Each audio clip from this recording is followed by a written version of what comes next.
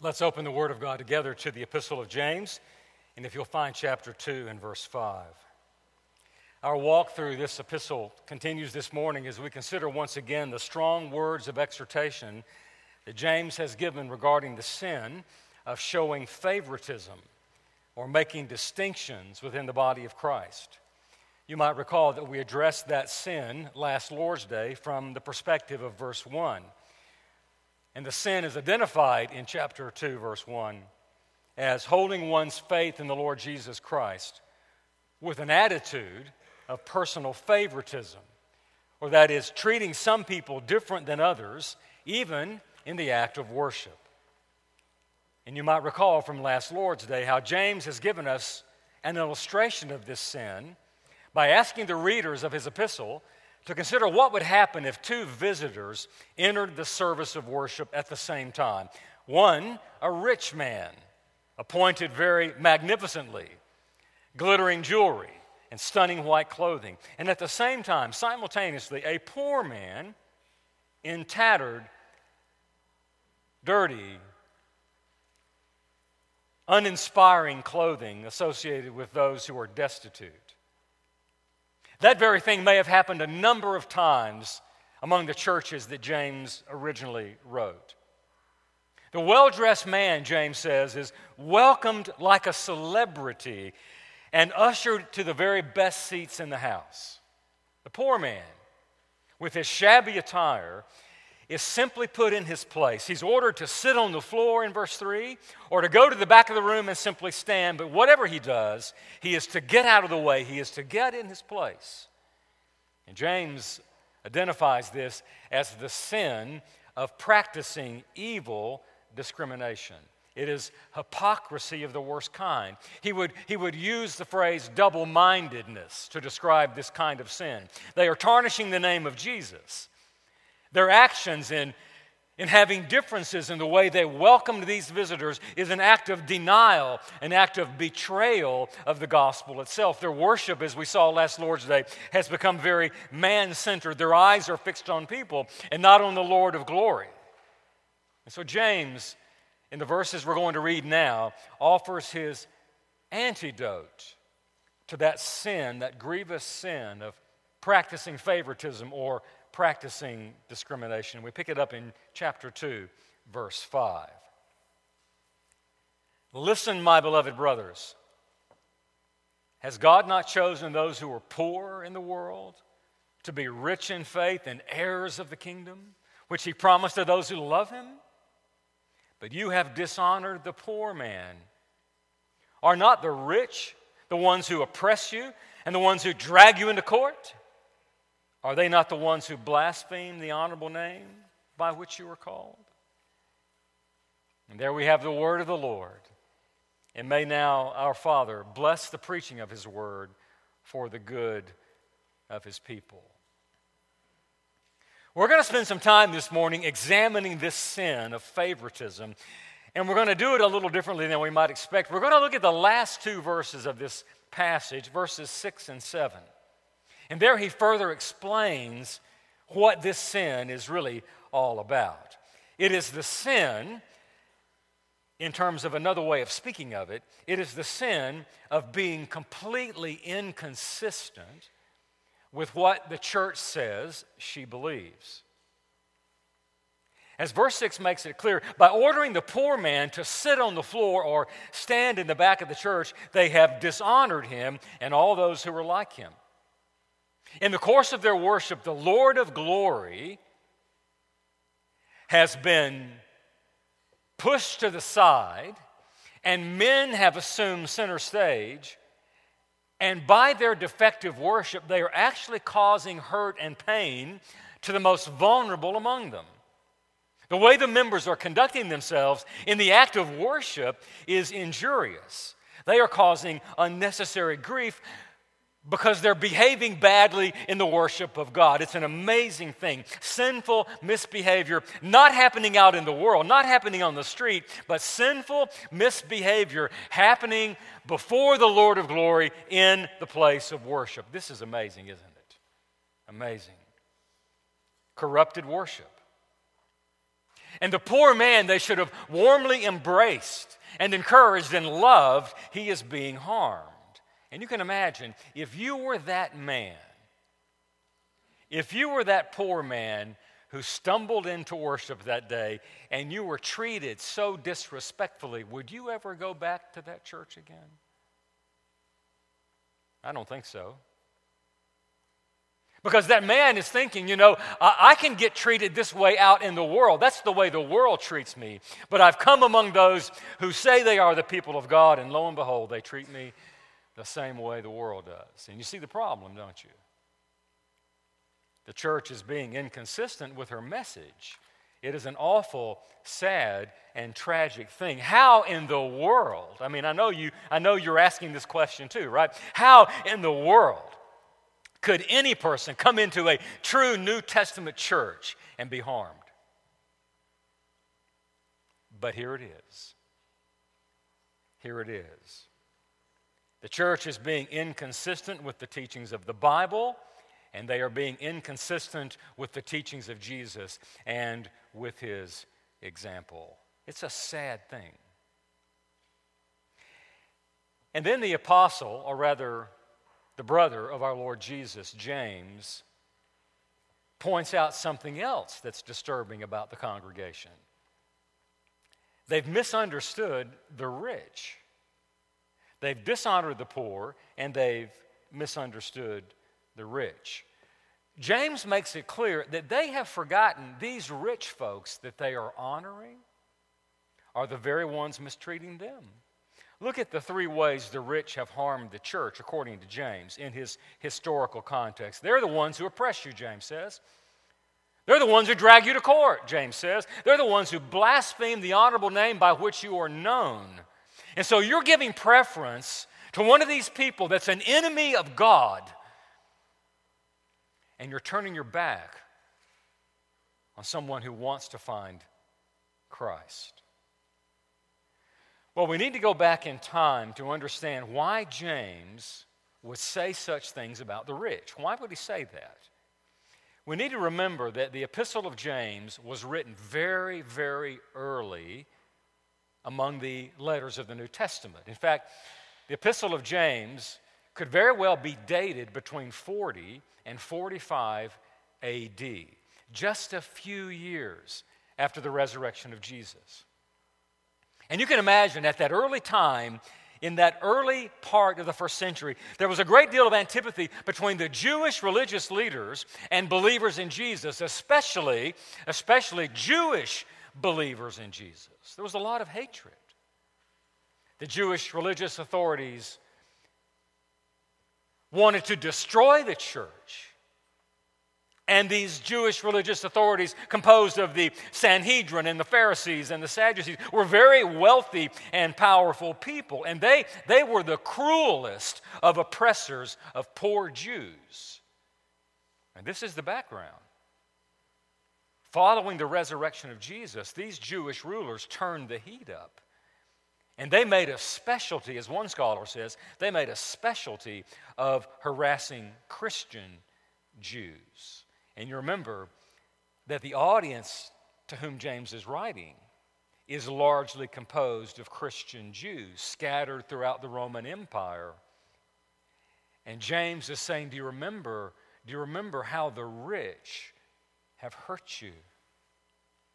We don't have to look very hard in the New Testament to find an example of this. You remember in Acts 4, just following Pentecost, Peter and John converted Jews, as it were, Jewish men, disciples of Jesus, the first Christians, the first Christian preachers, are out on the streets of Jerusalem preaching, and lo and behold, Luke in Acts 4 tells us this: as they were speaking, as Peter and John were speaking to the people, the priests and the captain of the temple and the Sanhedrin came up upon them, greatly annoyed because they were teaching the people and proclaiming that Jesus had been raised from the dead. And these Jewish authorities, Luke says, arrested Peter and John and put them into custody. And this is what James is talking about. And then you think of the man we know as Saul of Tarsus, one of those rich, powerful Jewish leaders. In Acts 9, before he met Jesus, we read this of Paul or Saul.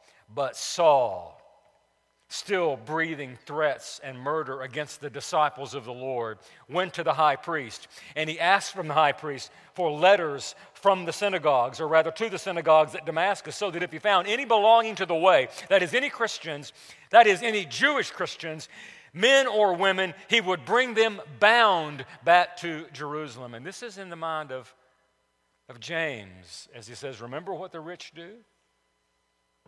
The rich and the powerful, they oppress you, they drag you to court, and they blaspheme the name of Jesus. Now, it should be clear that James is not condemning all wealthy people, is he? In fact, in the Bible, we meet many saints of God who are very wealthy. We think of Abraham himself, or Joseph, or Job, or the Levi, or rather the man named Levi, Matthew, the disciple of our Lord Jesus. He is not condemning the wealthy. The Lord has no animus against the rich just because they're rich. But James is attacking the behavior that often results in association with wealth, and the favoritism that is almost universally shown to those who are wealthy and powerful. This is what they are doing. They are showing unholy favoritism to the rich, and the rich ones that they're showing favoritism to just happen to be the enemies of Jesus. That's what's going on. And this is hypocrisy. This is duplicity. They become obsessed with the enemies of Jesus. They are desiring, as James will later speak of, they are desiring to be friends of the world. God is not glorified. The honorable name of Jesus is being blasphemed. And this is an ugly scene playing out in the church. The church is being like the world, isn't it? In verse 5, James then begins to speak of how this is cured. How often have you dreamed of a cure or hoped for a cure for all of the illnesses of the world? How many times have you seen those commercials from the Children's Hospital where children are treated for cancer, and you've longed for a pill or an injection that would empty that hospital out and send them on their way healthy? How often have you wanted to see cancer and diabetes and heart and lung diseases and all viruses and all infections cured? We want that. We wish there was a magic pill, a drug, a vaccine to cure our illnesses. And James has identified a spiritual cancer in the church. And it's a bad one. It's devastating. Left unchecked, it would divide and injure and even bring the church down. But unlike all those dreaded diseases of mankind, there is a pill for this one. There is a vaccine. It is effective on the sin of favoritism and all the associated diseases, all the associated spiritual diseases that go with this sin of discrimination or favoritism. And when this vaccine is taken, it will destroy the root of favoritism, the root sin, which is pride. It will bring it down, guaranteed, or your money back. And what is it? What is that cure that if we take it this morning will unify the church under the marvelous grace of Jesus? If we take this cure, it will promote vigorous worship and passionate service of God. It is guaranteed if we take this pill, if we receive this injection, it is guaranteed to cause us to love our Savior more and to obey Jesus with greater fervency. It is guaranteed to increase our love for the Word of God and to send us into the world and to give us an enduring hope that will sustain us come what may. What is the cure? What is it? Verse 5. Let's read it again. The cure is embedded in this question. Has God not chosen Has God not chosen the poor in the world to be rich in faith and heirs of the kingdom? Whatever ails the church can be cured with that injection. It is found in the word chosen. Chosen. And here we are introduced to one of the grandest of all truths in the Word of God. The truth of divine election. Now, just saying that word, some of you got tense. And we do.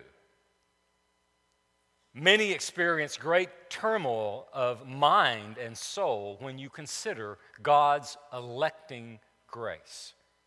Controversy and debate seem to follow that doctrine everywhere it goes. Either you love it and you accept it, or you hate it with a passion untold, and you see it as something grotesque and maybe foreign to the nature of God. But here it is, and it's coming from the pen not only of one who knew Jesus on a personal level, but the very brother of Jesus. And the cure he lays out for this horrible cancer that has invaded the church is the truth that God has chosen us for salvation. James is putting this truth into the faces of every member of those churches to whom he wrote. He is concerned about their pride. He is concerned about their worldliness, and it's gotten the best of them. And so the response is a rebuke in the form of a question. And you'll notice in verse 5, he loves them. This is a rebuke from love. He calls them my beloved brothers. And the rebuke lovingly presented by the brother of Jesus is this question that anticipates a yes answer. Has God not chosen you? There is behind the conversion of every sinner, it's been said, a secret history. A secret history that owes its origin to God's choice, not yours. That applied to the original readers of this letter in 45 AD, and it applies to every Christian here this morning. There is a secret history behind your conversion. Your conversion to Christ owes its origin to God's choice. And the doctrine to which James refers is not hidden in Scripture. It is explicitly revealed. One scholar calls it the very bone structure of the whole Bible. Our God is a choosing God. Salvation is fully of the Lord. And the only reason that any sinner comes to faith in the Savior is due to the secret, sovereign, gracious choice of God made in eternity past. Now there's your cure. You want to take it? Like you have a choice. Oh, this isn't the first time James has mentioned this, is it? You think about chapter 1, verse 18. He launched the rocket then, didn't he? When he said, of his own will he brought you forth by the word of truth. Who are you? Who do you think you are, Mr. Big Pants? Of his own will, he brought us forth by the word of truth. And now he says it again. Has God not chosen you? There is nothing in all of the Word of God that will challenge and take down human pride and destroy the sin of favoritism quicker than that one truth. Now notice what he says.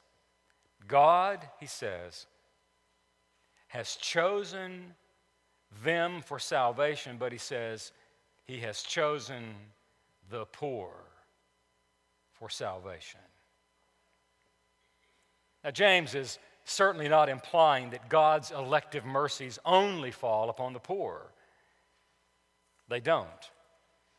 But James is helping the people of God remember that our awesome God, the sovereign choosing God, takes a special delight in electing for salvation those people the world ignores. That's his point. He loves to save those people whom the world says they are of no account. They have no voice. They have no power. Those people on the margins, those no one sees or cares for. Our Father delights in choosing the destitute and insignificant people to be His children. And that delight in saving the insignificant goes all the way back to the Old Testament, to the first times we hear of His elective mercies. Think about the words, the humbling words of Deuteronomy 7. Think about the nation of Israel. God, in eternity past, elected one nation through which to bring the Savior, and He didn't elect the others. He elected one nation. Why? Why did Jesus have to come from among the Jews? Why not another people group? Why the Jews? Why Israel? Well, this question is addressed in Deuteronomy 7, and it has something to say to us. The Lord says through Moses to Israel, "For you are a people holy to the Lord your God." That means I have chosen you. The Lord your God has chosen you to be a people for His treasured possession out of all the peoples on the face of the earth. Now, if you don't like the doctrine of election, you won't get very far in the Bible, because here it is in Deuteronomy 7. The Lord says, I've chosen Israel out of all the people on the face of the earth to be my treasured possession. And then the Lord says this, and listen carefully. He says, it was not because you were more in number than any other people that the Lord set His love on you and chose you, for you were the fewest of all people. But it is because the Lord loves you. You see that? The Israelites were nothing in the eyes of the world. The Israelites were insignificant, poor, and weak, and destitute. And lo and behold, they spent 400 years in slavery in Egypt. And some of you think you're having a bad day. Can you imagine 400 years of slavery?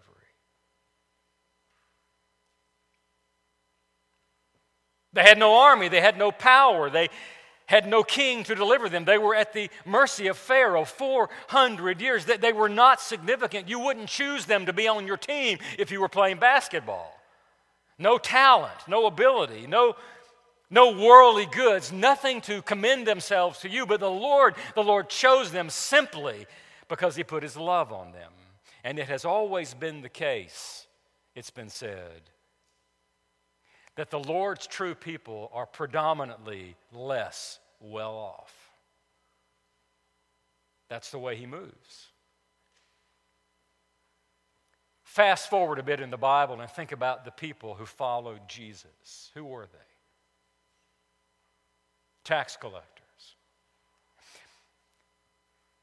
Who were those people mysteriously, magnetically, irresistibly drawn to follow Jesus? Tax collectors, despised people, IRS agents, and criminals, and men and women of ill repute, and those desperately sick and the needy and the hopeless. If you looked out at the crowd of Jesus, if you did your demographic studies, it would be the common people, those on the margins, those missed, those that don't matter to anybody. And then think about the disciples. Be honest with me. Would you have chosen those 12 guys? Really? Common fishermen, uneducated, no power, poor. And Jesus said to them one day, He spun around and He said, wait a minute, brothers, you did not choose me. I chose you. You hear that?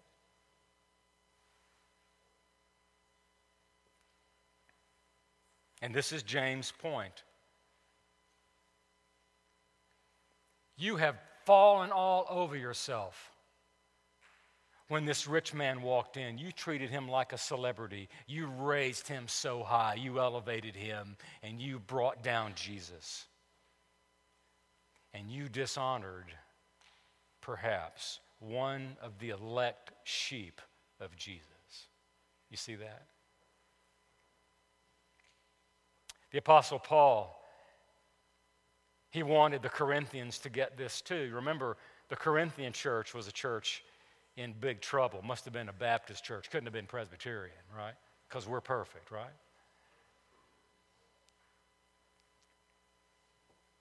The first church of Corinth is a mess, isn't it? You can just read it. We're reading 2 Corinthians, and they're still in a mess, and they're still challenging the authority of Paul. It's a mess of a church. So what does he do? In chapter number 1 of his first letter, he offers the antidote. And he says to the Corinthians, and James would add his amen, Paul says in chapter 1, verse 26, consider your calling, brothers. Stop. Consider who you are. Not many of you were wise according to worldly standards. Not many of you were powerful. Not many of you were of noble birth, but God chose what is foolish, namely you. God chose what is foolish in the world to shame the wise. God chose what is weak in the world to shame the strong. God chose what is low and despised in the world, even things that are not, to bring to nothing things that are, so that no human being may boast in the presence of God. And then he ends that great paragraph and he says, let the one who boasts, boast in the Lord. Now, do you see where this is going? There's your antidote. This doctrine that salvation belongs to the Lord and that in sovereign grace he reaches down and saves his elect, that is diametrically opposed to every fraction of human pride. That's why we hate this doctrine.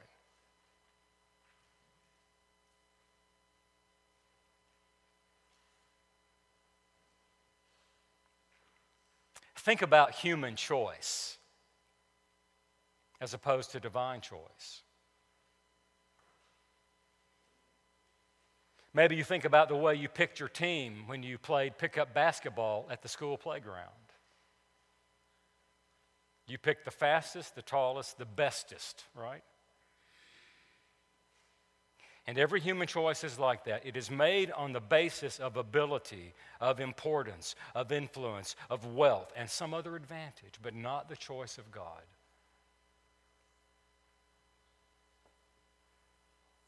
His elective mercies don't work that way.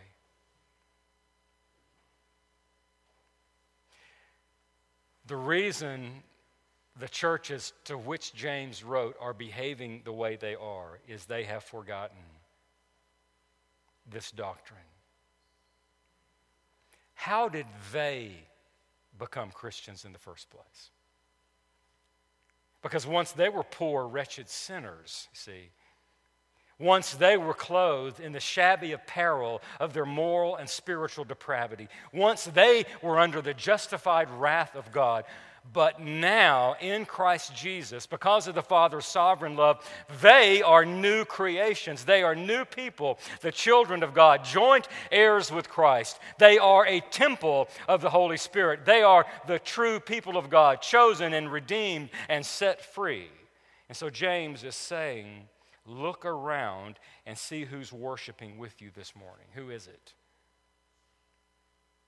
Look around. And how many of them would be in the kingdom if God acted the way they are acting?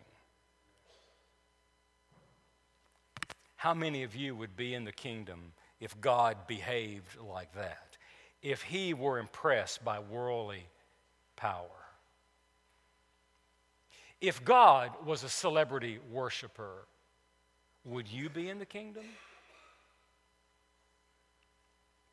If God fawned at earthly riches, if he loved the beautiful, powerful people, the intellectual elite only, how many of you would be in?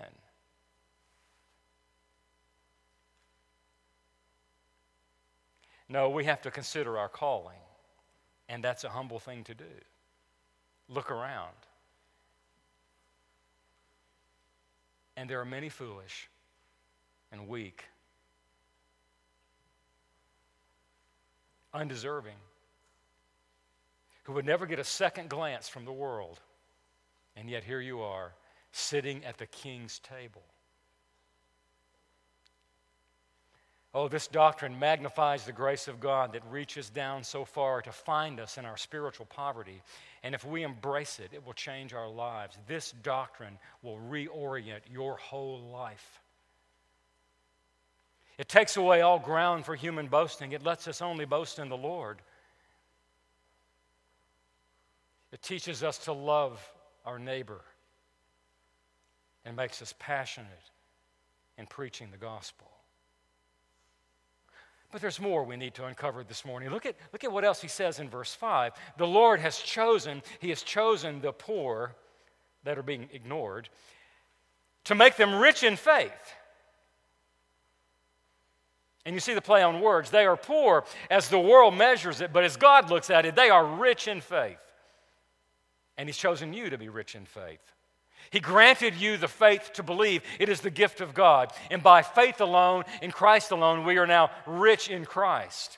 And worldly poverty is simply the background that throws into relief the great glory of the riches of Christ that we have. We may never be rich, and we may never be powerful by worldly measures, but we are rich in faith. And not only that, heirs of the kingdom. All that Jesus possesses as the King of Kings and Lord of Lords is ours too. One day, we're going to join Christ and sit in his royal splendor on his throne with him. The Apostle John, he said, "Beloved, we are God's children now, and what we will be has not yet appeared. But we know that when he appears, we shall be like him, and we shall see him just as he is." We are rich. We are rich. He has saved us. He has called us. He elected us in eternity. He called us by the gospel in time and space. And we repented and believed, Paul says, in order to make known the riches of his glory on vessels of mercy. And we have an inheritance that is eternal.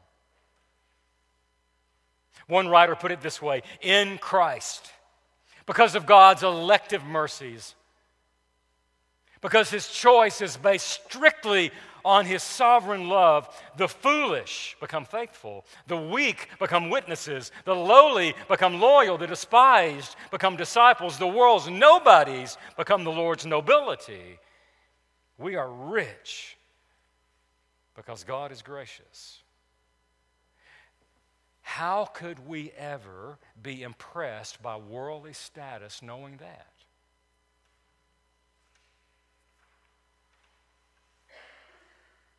A long time ago, there was a woman named Hannah. And she wanted a child, couldn't have one, and then the Lord gave her one. And she was the mother of Samuel. And when it became apparent that that child was coming, she breathed a prayer, and the prayer of Hannah is recorded verbatim in 1 Samuel 2. And listen to the interesting things that Hannah prays. The Lord kills, and the Lord brings to life. He brings down to Sheol and raises up. The Lord makes the poor, and he makes the rich. He brings low, and he exalts.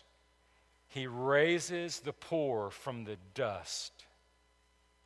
He lifts the needy from the ash heap to make them sit with princes and inherit seats of honor. Can you imagine perhaps what even Hannah could not see? That she was thinking of the coming Savior, the sovereign King, who would reach down to the lowly and despised and the poor who live in the ash heap, and by sovereign grace bring them up and make them to sit with princes in the seats of honor. This is what James is saying. That's the God who saved you. Or think of Job, that man, that wealthy man, that righteous man, and as his world falls apart by the direct hand of God, as it were. As his life is reduced to tears and ashes, Job, in a moment of worship, utters that famous line, "Naked I came from my mother's womb, and naked I shall return. The Lord has given, the Lord has taken away. Blessed be the name of the Lord." We owe everything to him. And as long as we think we've earned our salvation, we will be divided. And we will be people watchers and people worshipers. And we will be prideful and narcissistic, and our worship will be corrupted. But if we ever embrace the fact that the only reason we're in the kingdom is because God willed it and God loved us, then the ground is level underneath our feet. How could we ever, knowing that, how could we ever fail to see the needy ones among us? I want you to think with me about some things. Think with me about the fact that God's precious elect ones are everywhere. We don't know who they are. We call them by preaching the gospel. We preach the gospel to whoever will believe, whoever will hear. We don't know who the sheep of Jesus are. We just go preach. But think about the fact that the sheep of Jesus, the precious lambs, those elect ones, elect in eternity, are everywhere around us. That waitress at the pizza joint with all the dark mascara and the piercings all over her face and her tattooed body may be a Lamb of God. She may be one of the poor ones that Jesus came to save. And that beggar under the bridge, he might be one of the precious elect of God. And that man with the shovel and digging the ditch by the side of the road with no education, that man may be a precious child of God. The one who picks up your garbage, and even that teenager who pulls up behind you in his car with the music blaring. One day, that may be a young man or a young woman who, because God chose them in eternity, will repent and come into the kingdom. That may be one of your brothers and sisters in Christ one day, or that black man over there, or that Asian woman, or that Middle Eastern couple over there, or that couple from China, or Africa, or South America, or Central America. God has His chosen everywhere. Let's not mistreat them. That's what was happening that day when that poor man came there.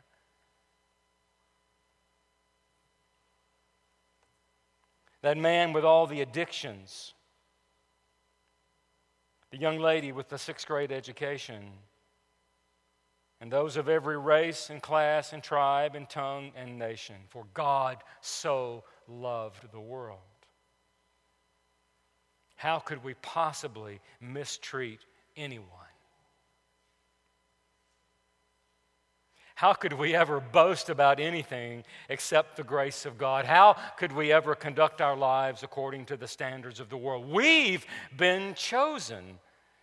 We have received mercy, infinite, true, full, free, and by love alone. There is no reason but love. There is no reason that you're a Christian outside the love of God. You see how this doctrine drives us to our knees? We can't explain it. We can't figure it out. We can't harmonize it with anything else we believe. It just is. It just is the truth. And we need to embrace it. Because it is the gospel torpedo designed to destroy the one thing that creates havoc in the church: our pride. In love, the apostle says, he predestined us for adoption to himself as sons through Jesus Christ, according to the purpose of his will, to the praise of his glorious grace. May the Lord humble us today.